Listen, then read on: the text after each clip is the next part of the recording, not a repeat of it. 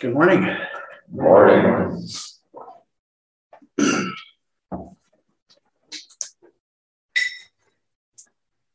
So happy Easter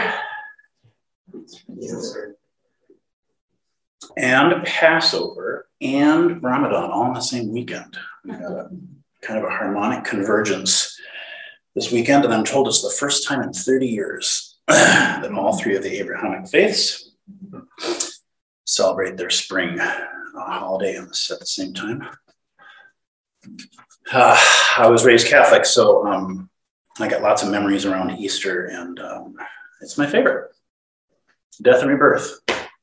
Isn't it cool? We all have our death and rebirth holidays at the same time of year, all the faiths, whether we know it or not. We had Buddha's birthday last week, as you guys know. And boy, death and rebirth is popular in Buddhism, isn't it? Lots of rebirth. We call it reincarnation. But resurrection and rebirth is a really important thing for us. And this time of year, we get to kind of have a visceral sense of that, especially in this part of the country where everything so convincingly appears dead for months at a time. Does that seem like a fair thing to say about winter in Minnesota? I love you, Minnesota. For 9 months of the year. I love the Easter story. I'm not going to talk about it today, but I really do love it. I really do love that the core of that story, the way it was taught to me was there was somebody at one point who was so aligned with truth that they refused to operate out of fear. And so the world killed him. But he was so aligned with love, he didn't stay dead. I thought, oh yeah. Okay. I know fear. I certainly know that feeling. And I also know that there's some part of me that deeply understands there is something that's true. And there is something that is love. And so you get to make a choice. I just think that's a cool myth, right? Not even death. Yeah, that's really cool. It fits with our tradition, at least in my heart it does. I think about this a lot. How much of the truth do I dare speak? When I know there's consequences, how much of that truth do I dare speak? How much of my life is controlled by fear? And there are some other really beautifully implied koans in stories about death and rebirth. And in our Zen tradition, we might give it words like your Buddha nature, the thing we call Buddha nature in the Zen tradition. Was that born with you? Do you imagine that was born with you? Which of course suggests, do you imagine that when you die, the body part dies? The bones die, the ego part dies. Does that die then too? Is that like a death for all of you? That's actually a good question, right? So what part of you is subject to birth and death? Is what we're talking about. That's how Zen would say it. Oh, show me the part of you that's subject to birth and death. And now please show me the part of you that is not subject to birth and death. It doesn't really have to worry about the going away because there's a coming back and there isn't really a going away. Therefore, there isn't really a coming back. So show me those things, right? I'm using the word show me because that's the language of koans usually. Like the teacher's like, I don't want you to get up in your noodle and give me some abstract answer about, some complicated new cosmology you've learned. I want you to be able to feel the way we do in this part of the country, how it was 3 months ago, how it felt 3 months ago, and how it feels today. Wow, I mean, there's a feeling there, right? I don't have ideas about tulips coming up. I have a feeling about tulips coming up. So that's the great koan of Easter, right? In all the infinite universes, there is only one thing that is not subject to destruction. Have you realized it? That's your koan today. We're done. We're done. All right, so Easter. And Easter also explains why I have got to be out of here as soon as this talk is over because brunch, baby. So here's what I want to talk about. I'm just going to talk about a short paragraph from the Ryomonji newsletter Some of you know Rimonji. It's a beautiful, very beautiful Soto Zen monastery in northeastern Iowa. It was founded by one of Katagiri Roshi's original 12 Dharma heirs who practiced at this center for many, many years, Shokin Weinkauf. Shokin Roshi now, I think. I'm not sure he would let me call him that, but I'll do it anyway. It is open to the public, Ryomonji. It is in, I think, Dorchester is the mailing address, although you can, is that right? Yeah. Google it. Attend some of their stuff. Listen to some of their talks, even if it's virtually. It's an unbelievable place, and there's some really beautiful Dharma happening there, especially if you're really into like the Soto Zeniness of Soto Zen, and you really want to get a taste of like, I can't fly all the way to Japan, but I want to at least get it. That's the place to go. Right. The place was built from the ground up by original floor plans. This stuff goes back at least 800 years. They didn't use any nails. It's only wooden pegs. It's fantastic. It is fantastic. So they send out this lovely little newsletter, you know, the way all of us Zen centers do. And their abbot, Shokin Weinkauf, usually has some reflections, and I love reading those reflections because, you know, he's been practicing Zen long enough now that he doesn't really bother with trying to be smart or clever, or at least my impression is he's just not trying to be fancy. He doesn't ask weird things like, in all the infinite universes, there's only one thing not subject to destruction. Have you realized it? That's what I just said. That's kind of a pretentious thing to say, isn't it? Jeez Louise, I get you're sitting on the seat. But he's kind of at the point where like, did you see the ducks in the pond? Yeah, that's my talk, baby. There's ducks in the pond. Do you get it? He's asking the same question, really. I mean, I'm throwing myself under the bus, but his language is very plain, and I've gotten to the point where I'm increasingly trusting the plain and the gentleness and the stillness that's underneath the plain, the simple. So what he's talking about was his, in this little paragraph that I'll read for you, his early experience here, sitting in the space that you're sitting in, or 30 yards that way. Dainin Katagiri Roshi was the Zen teacher who came to the Midwest in 1973 and established the Minnesota Zen Meditation Center in Minneapolis. I was living in Minneapolis then. I wasn't looking for Buddhism, but when I first sat down on a Zen meditation cushion, I met myself and all the Buddhas and ancestors. It was all there. Wall sitting is to face yourself, to bring yourself in harmony with what is. It is to take care of what you are facing and to get beyond your take on things. This is the essential art of Zazen.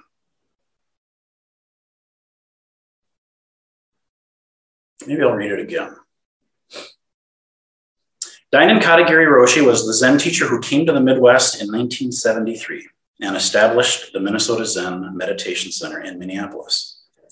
I was living in Minneapolis then. I wasn't looking for Buddhism.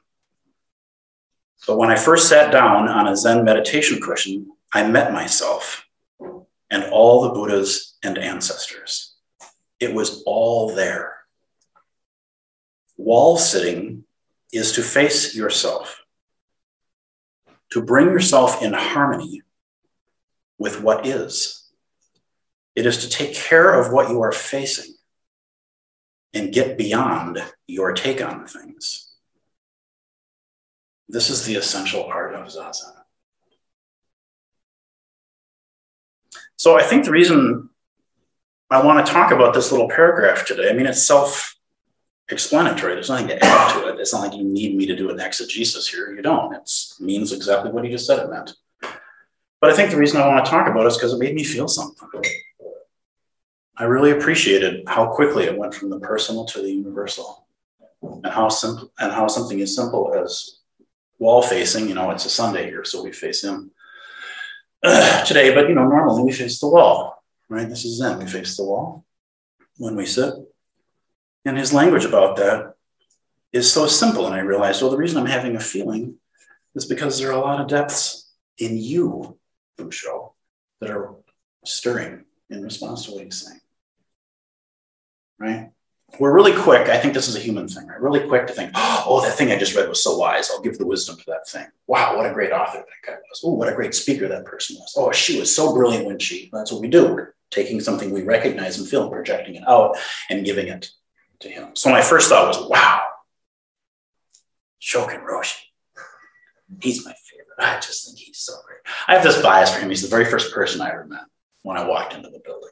The very first person I ever met, the very first person I ever saw in my life who had no fur on his head and was wearing pajamas, right? And a bib, and who bowed to me. Very first person, right? So I was like, wow.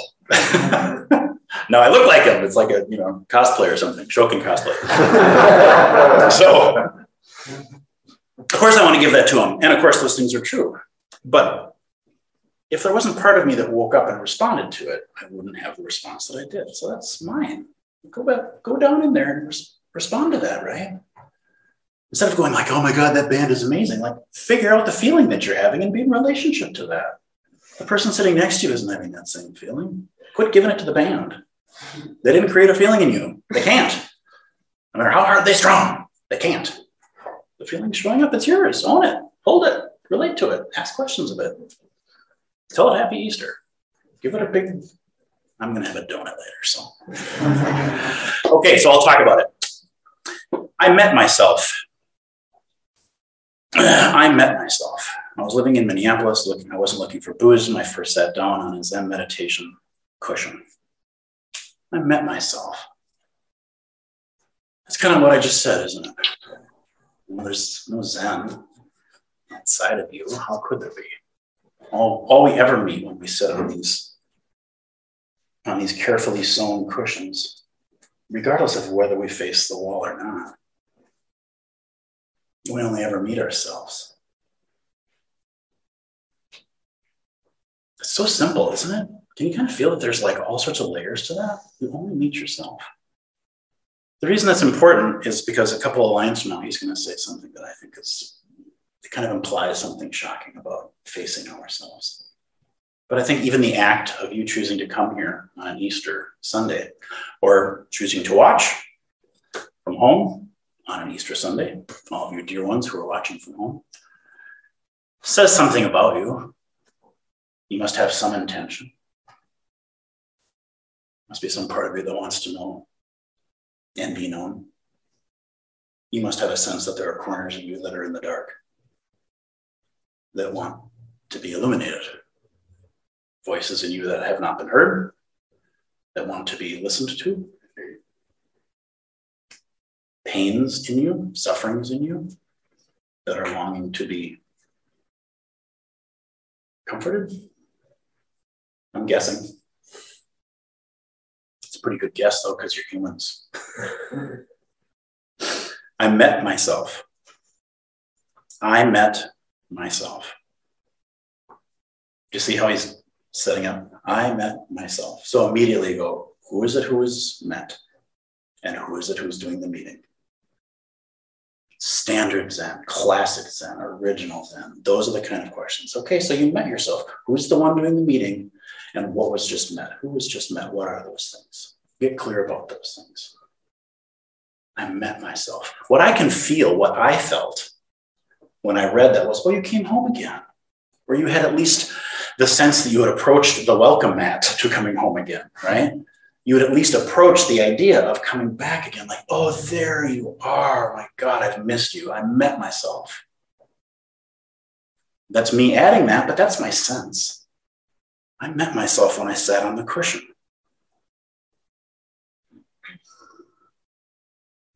And all the Buddhas and ancestors. It was all there. This has an exclamation point on it. That's why I'm adding that little. It was all there. I don't know how he would say it. I met myself and all the Buddhas and ancestors. It was all there. So meeting yourself is meeting the whole thing. Wow. What I would love to do is get in a time machine and go back to I don't know the year he actually walked in, but let's pretend he showed up, 1973. and watch him walk in, like from a tree, we'd hide behind a tree, right? And watch him walk in, and I'm going, well, this is the thing he's going to write about in 65 years. And then wait till he comes out and go, what happened in there? Hey, what happened in there? I doubt he would have just said, I just met myself and all the Buddhas and ancestors. It was all there. No, he probably would not. He was like, I don't know what just happened to that building. It was really weird. Everybody just sat still. No one said anything. We faced the wall. Someone rang a bell. We left. I have no idea. But something moved. Something, right? So who did the meeting and who was met? I know that he wouldn't have known the answer when he was that young. I know I don't know the answer when I am this young. But feeling our way into the importance of that question feels so, so, so big. So, of course, he's saying the tradition of Soto Zen was there. Big self was there, spaciousness is there, timelessness, compassion, wisdom. These are the words we use when we're talking about our inheritance as Zen students, right? And the things that he's mentioning are not tangible. They're not measurable in the conventional sense, nor can they be located in space, nor can they be located in time. It was all there. What's the it and where's the there? Because it's not 3343 East Bede-Mecosta Parkway. That's not where those things are located. Wall sitting is to face yourself. That is beautiful. I met myself, he says, and then he goes on to say, wall sitting is to face yourself. So most of us know that. Most of us who have been hanging out at Zen centers for a while know that. Even if you are new to Zen, I suspect you've probably heard words that are similar to you just are with what is. You open yourself up to things as they are, things as it is. You're just with yourself. You face yourself.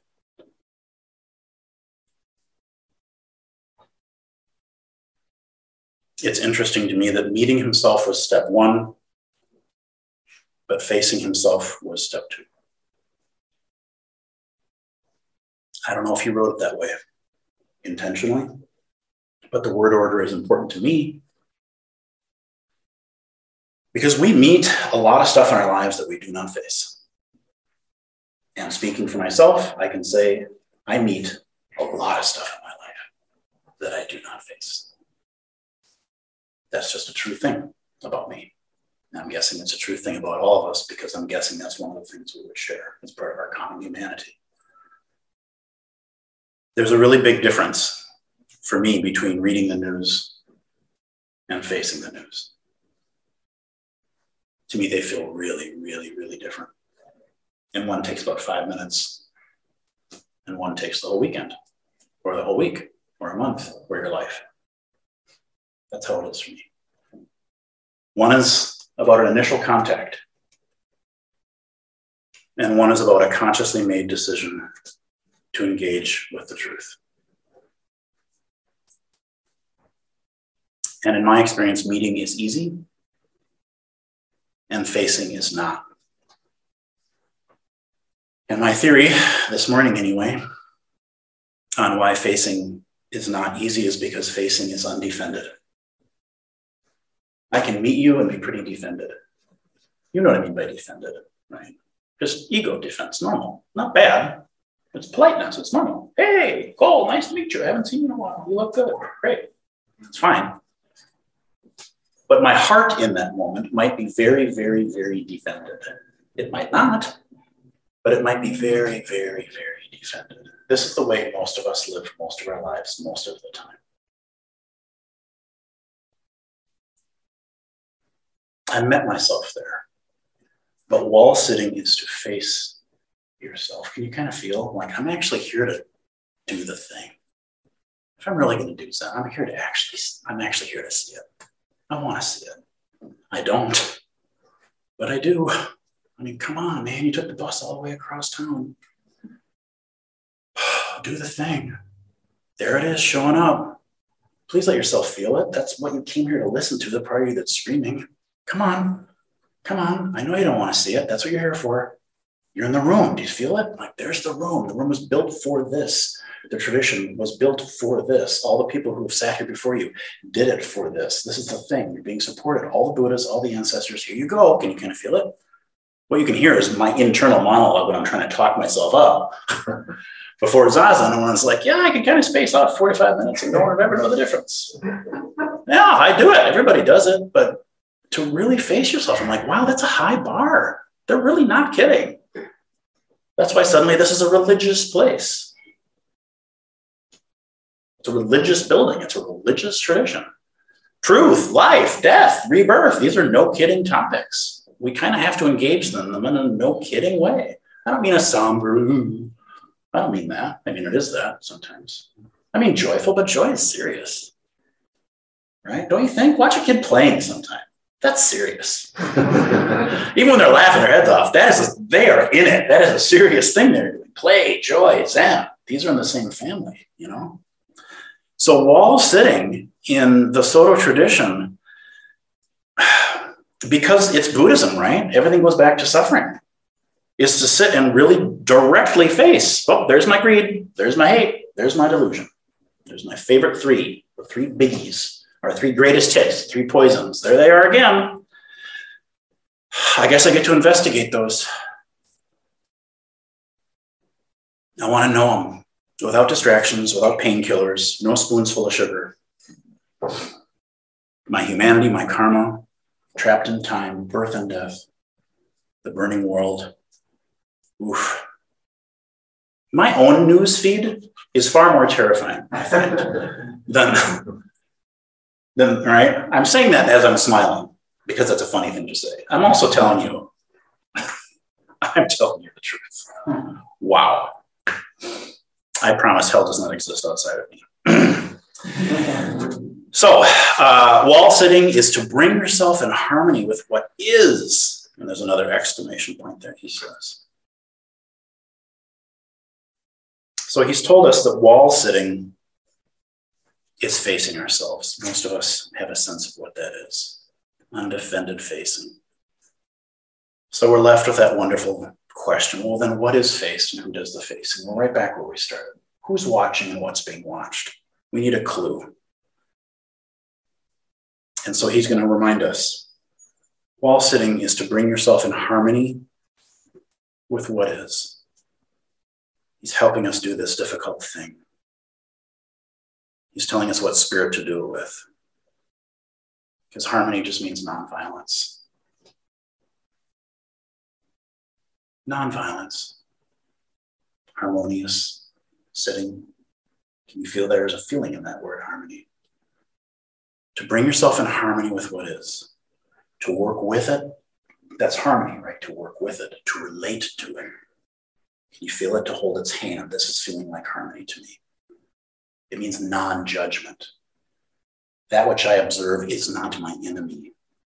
I come to it, when I say undefended, I also mean unarmed, right? If I'm armed, I'm defended. So wow, that naked heart, what's implied there, I will bring myself in harmony with what is. And with what is really does mean what is.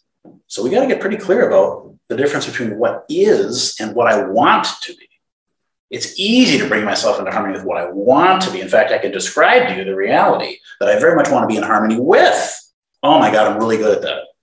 That could be a whole nother talk. It could be like a week. I could talk to you about the world that I would love to be in harmony with and how easy it would be to be in harmony with that world. It would be like getting into a warm bath, right? But that's not the invitation of Zen. No. I know we all have the dream. This is about you're going to sit with, and you are invited to be in harmony with the one that is showing up in front of you.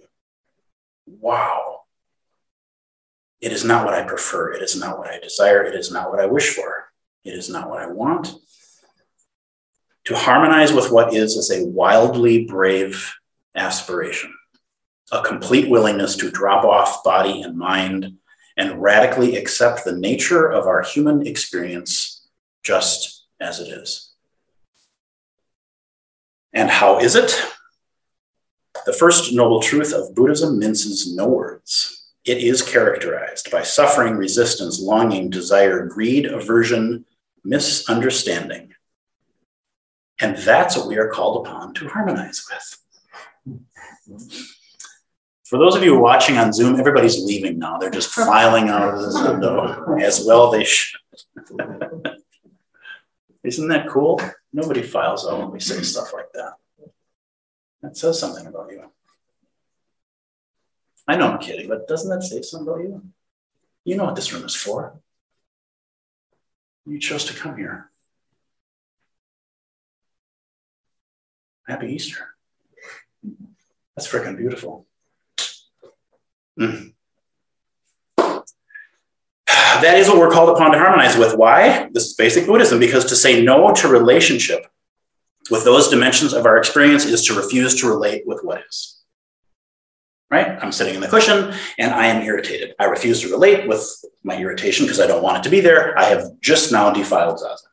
I did exactly the opposite of what I said I was going to come here to do in that moment. Now, on any given 40-minute period of Zazen, I will probably do that 20 or 30 times before I catch it and remember, right? You know how you do, like, oh, I'm thinking about later on. I'm thinking about that donut. Come back, sweetie. Okay, yeah. You know how you do, right? You've all sat, you know, back, you missed the mark, you come back. You missed the mark, you come back. You missed the mark, you come back, right?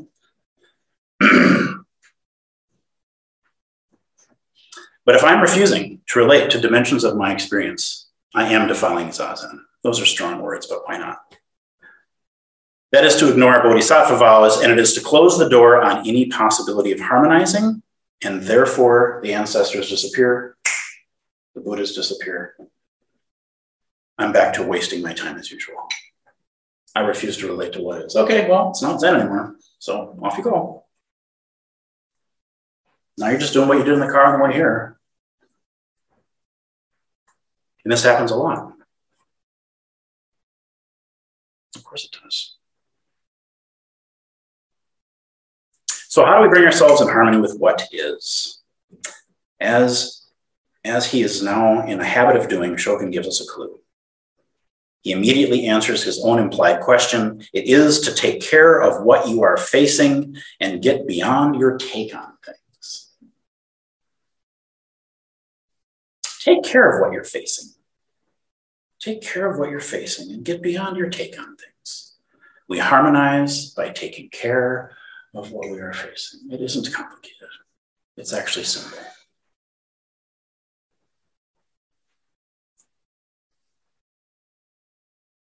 It feels to me when I'm sitting and something difficult arises, and I'm awake enough in that moment to remember, oh, my job is to take care of this thing, that what that means is I have to remember that I'm not that thing, that I'm the one who's there to take care of it. That's a really simple moment. It happens in a quarter of a second or something, probably. But you know how, like, oh, sad, I'm so sad, I'm so sad. And then, oh, sadness is here. Oh, I can take care of it. Do you feel that now I'm not the sad? I'm the one who's relating to the sad. Oh, I'm so angry today. Oh, my God, oh, I can't believe it. Oh, right? Oh, anger is arising. There it is. I see it. I see it. I can take care of it. Oh, anger is present. Can you feel it? There's just a little space there now. I'm not the anger. I'm the one caring for the anger. I'm not the lonely. I'm the one caring for the lonely. I'm not the confused. I'm the one caring for the confused. Right? Greed, hate, ignorance. Those are things that need to be cared for by me. I have to care for them in order to transform them, right? That's what we're here to do. I'm not here to successfully run from those things. That's just not how it works. I mean, it doesn't work anyway. All of us know we've been running from that stuff our whole lives. It doesn't work. If it worked, we wouldn't be at a Zen center. Holy cow, would we not be here? Oh, I can relate to those things. I'm the one who's seeing them. I see you, greed. I am not greed, but greed is here. I can care for it. Oh, it wants something. Can you kind of feel that? Oh, anger is here. Oh, anger. Oh, I know you. Yeah. Anger is here. I'm not anger, but I can care for it. So all of a sudden, suddenly I just have a 2-year-old in my hands. Right? I just have a kid. I have a memory. I have a toddler. I have a piece of my karmic conditioning. I've got a pattern. I have a knot in the thread of my life that's shown up. Oh, there you are. I get it. I can take care of you. It's not that big of a deal. It's just a feeling, right? I mean, feelings are actually not that big of a deal.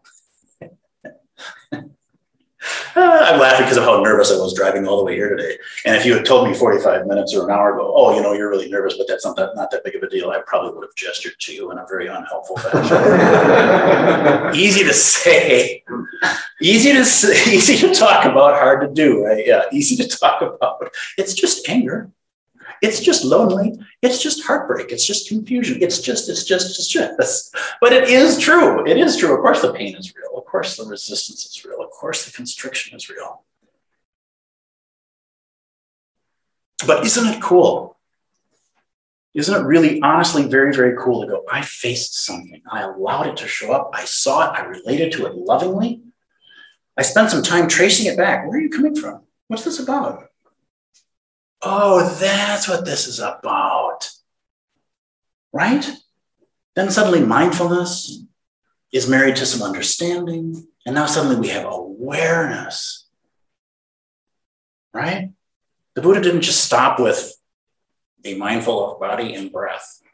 He went on to say, oh, and also emotions, and also impulses, and also thoughts, and I need you to bring your karma into view, and I need you to understand this whole, like, oh, no, we're going to understand all of it. We're going to understand it, right? I'm not talking about getting up in your head necessarily, but you got to use this, baby. This organ is incredibly powerful and super, super helpful when it's serving your heart.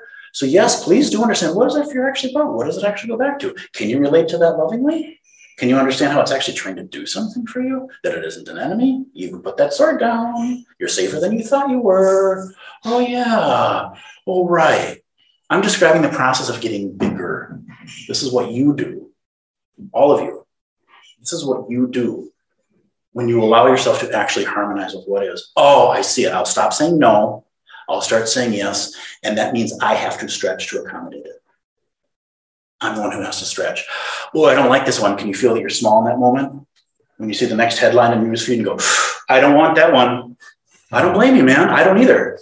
But can you feel I'm the small right now going, going, no, stop. Where's your body? Where's your breath? Where's their heart? It's right there in the center of your chest, and it's a million times bigger than you think it is. And you can actually stay with that. Let yourself feel it. Oh my God, I'm scared. Yeah, I bet you are. I bet you are. It's okay to be scared. Can you breathe with that for, then what else? Oh, but I'm also angry. What's happening over there? I'm thinking of the Ukraine. Doesn't matter. It could be anything in your newsfeed.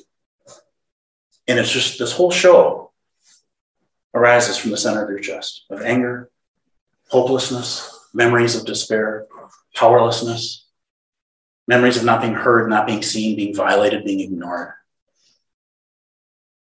Sadness shows up, heartbreak shows up, outrage shows up. Yeah. But you are a wall facer. You are a Zen student. You watch yourself get bigger and bigger and bigger and bigger. And I can start to relate to all those parts of myself with a little bit more love. Wow.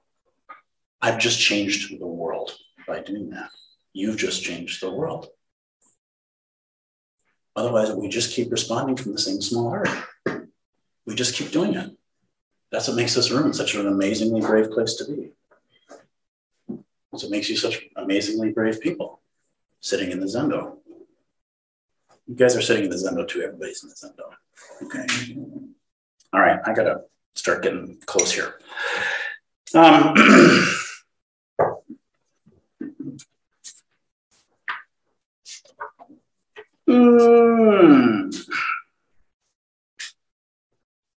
The Buddhas and ancestors, it is all right here. I think I'm going to close with that today.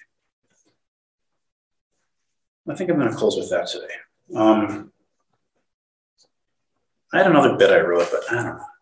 That felt alive yesterday. It doesn't feel alive to me right now. The Buddhas and ancestors, it was all there. So we get to say the Buddhas and ancestors are all here. Because, yeah, they're not limited to time or space. So we get to say that they're here with us. My experience is when I'm sitting zazen, or I'm driving my car, or I'm making a salad, whenever the witness comes back online and you suddenly become the one watching the thing that you're doing, right? Some of you know that feeling of like, or all of a sudden you realize, oh, I'm crouching to myself, right? Just the light goes on for just a moment. There's a hint that there's something bigger than the normal Busho in the room now. And when Shokin says, I went to that place and I met myself and I faced myself and the Buddhas and ancestors were all there. My sense is that part that wakes up and goes, oh, I see it. I'm watching you. I'm watching you. My sense is that that's them. That's me. That's, this is where words get really clumsy. Zen's a tough thing to talk about. You know what I mean? The big part of you, the part of you that isn't bound. Big part. Big mind, we call it in Zen. Spaciousness, boundarylessness, Buddha nature, the figure behind me on the altar, whatever. The part of you that's watching going, oh, I see it. I see it.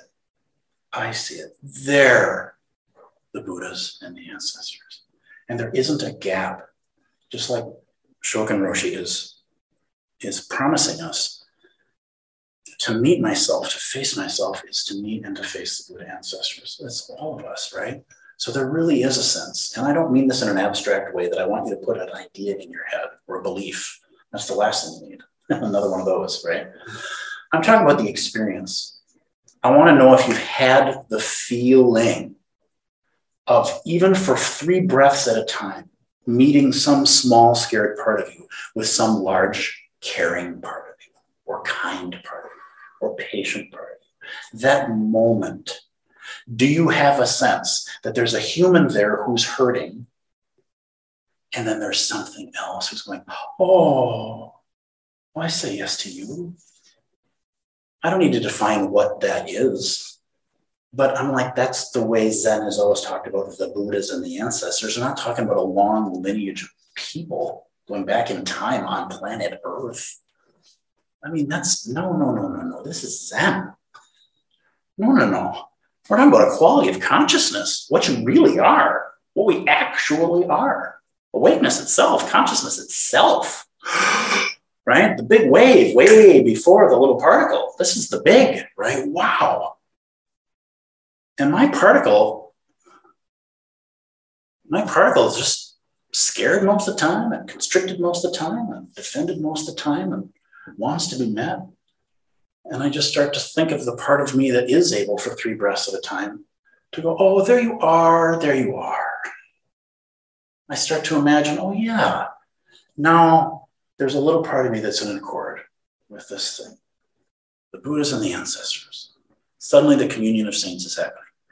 Okay, there, I can access it too. Right, that's who I actually am. I am the kindness with which I meet my pain. I am the forgiveness with which I meet my anger and my hate and my greed. I am the wisdom with which I meet my misunderstanding. Boy, I need that medicine. And so our tradition from the very beginning has said, you are that Buddha and those ancestors, exactly as much as anyone who has ever lived. Everything, everywhere, all at once. No effort, no problem. It is okay. You are safe.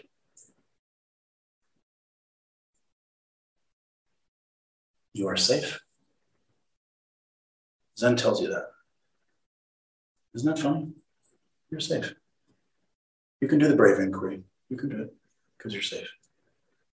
You're safe beyond all of your ideas of safety. Infinitely beyond all of your ideas of safety. That's how safe you are. And you're way safer than that. You are safe. You cannot miss this mark. Failure is not possible. But when you make a choice and when you surrender to self-awareness and you choose a path of self-reflection and you choose a path of nonviolence and you choose a path of harmony and you choose a path of facing, it just makes it easier. That's all. It's a brave and kind thing to do. It makes it easier. But it's not like you'll miss if you don't.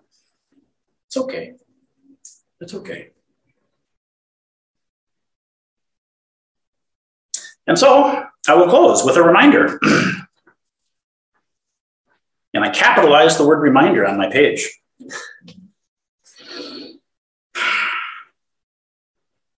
There are people who care about this beautiful and suffering world. And some don't do it from afar in the abstract. They love it up close and personal, with full hearts and dirty hands. They do this facing and loving most powerfully and most directly by caring for their own precious inner lives.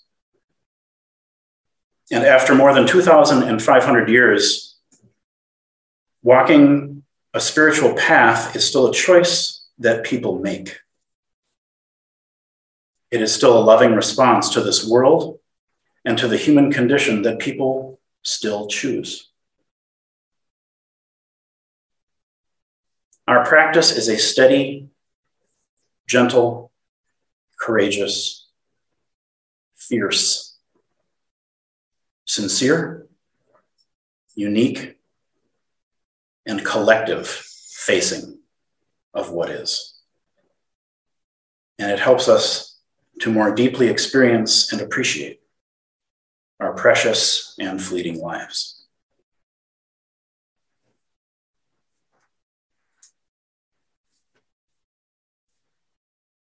So I feel really grateful to be here today.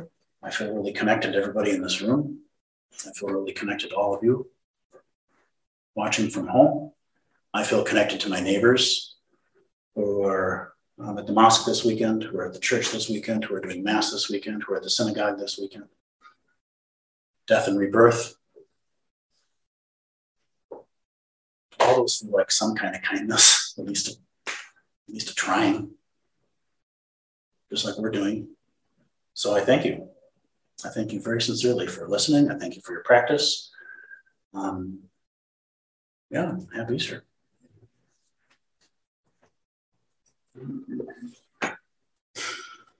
And we have time. It is 20 to 11, so we have time for folks to chime in if you've got questions or experiences in this room or at this center you want to share, or observations about the season. Do I need to worry about this part? I don't. Okay. Oh, look, they're waving. They're so friendly.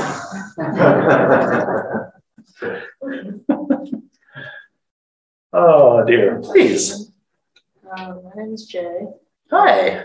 I think my question might sound kind of like Zen and abstract, but I don't mean it to be. That's okay. How do you know when the thing that's taking care of the small, scared part of you is something inside of you? And how do you know when it's something larger than you? It's always both. That's a great question. Did you hear? That is a Zenny question. It's a good one. And did you hear how Zenny my answer was? That was a super Zenny answer. I wasn't trying. I know, it happens in this room. Neither one of us are to blame. I love that question. And I if I was really wise, I just would have said, ask it again in a year. But no, not being glib. I think it is, of course, it's a quality of ourselves. And is it outside of ourselves? Yes. But also no. And that is a Zenny trippy thing to say, I know, but I don't mean it's Zenny trippy because I can feel you're not asking it from that place. I think one of the most, so for me, I can just speak for myself. I think one of the most shocking things about Zen is that it just refuses so repeatedly, so consistently to ever argue for your smallness. It just goes so far out of its way to say that infinite thing, that's you. It's right there. Always has been. So the size of the kindness and the quality of the affection and the depth of the wisdom and the ferocity of the compassion, like that's you. Please don't.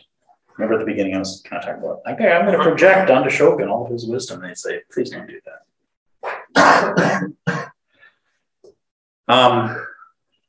So I actually think in practice, in the moment, it probably doesn't matter much. I don't think that we have to understand it really. I think what's the most important for me is that the part of me that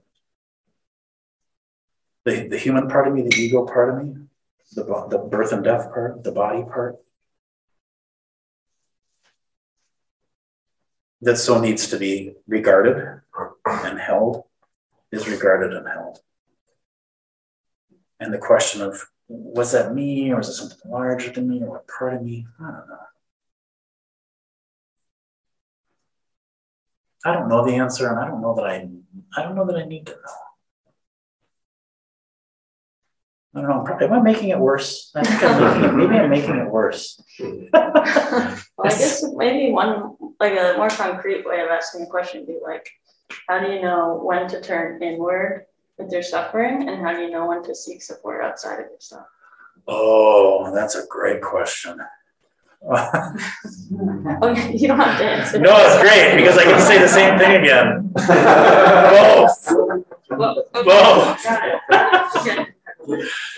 Always both. That's such a great question. But I do know, but I get the spirit here, and that's a great.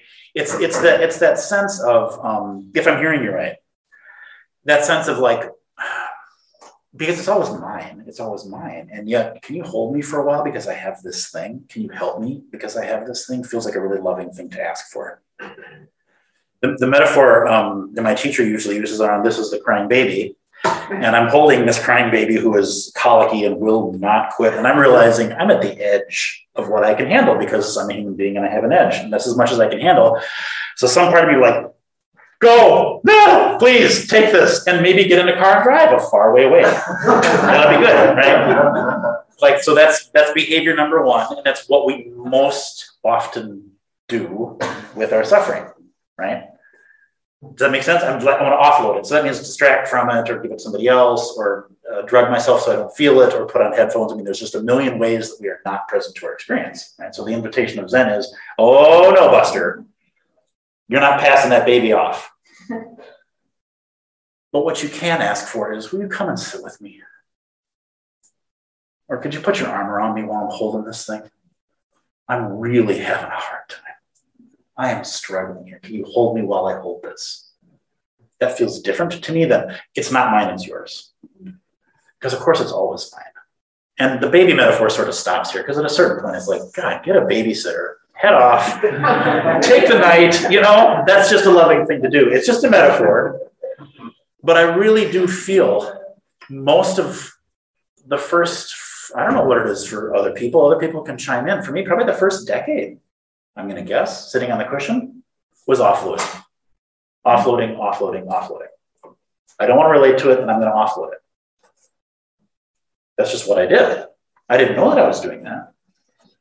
But every time I went, I'm not going there, I'm coming back here, instead of it being a, no, don't run, come home, it was a, I don't want to be home, I'm going to run. And do you feel how subtle that can be on the cushion?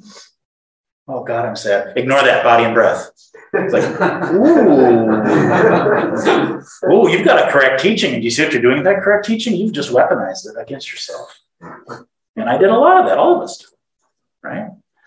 So that feels a little bit more like, no, I want Zazen to hold me while I hold this. I want to come to this space to hold me. I want to sit next to people like you and you and you, because you can help hold me. I meet myself and I want to face myself. And so I'm going to need all the Buddhas and all the ancestors to come gather around me and go, we're going to take care of you while you do this, because we know it's hard. You're having a human experience. And oh man, is that a rough thing to do? First noble truth. This is really hard. So I don't know, now I'm riffing again. Is that helpful? Oh yeah, you're welcome. Yeah. Well, anything else, or should we do announcements? All right, thank you all.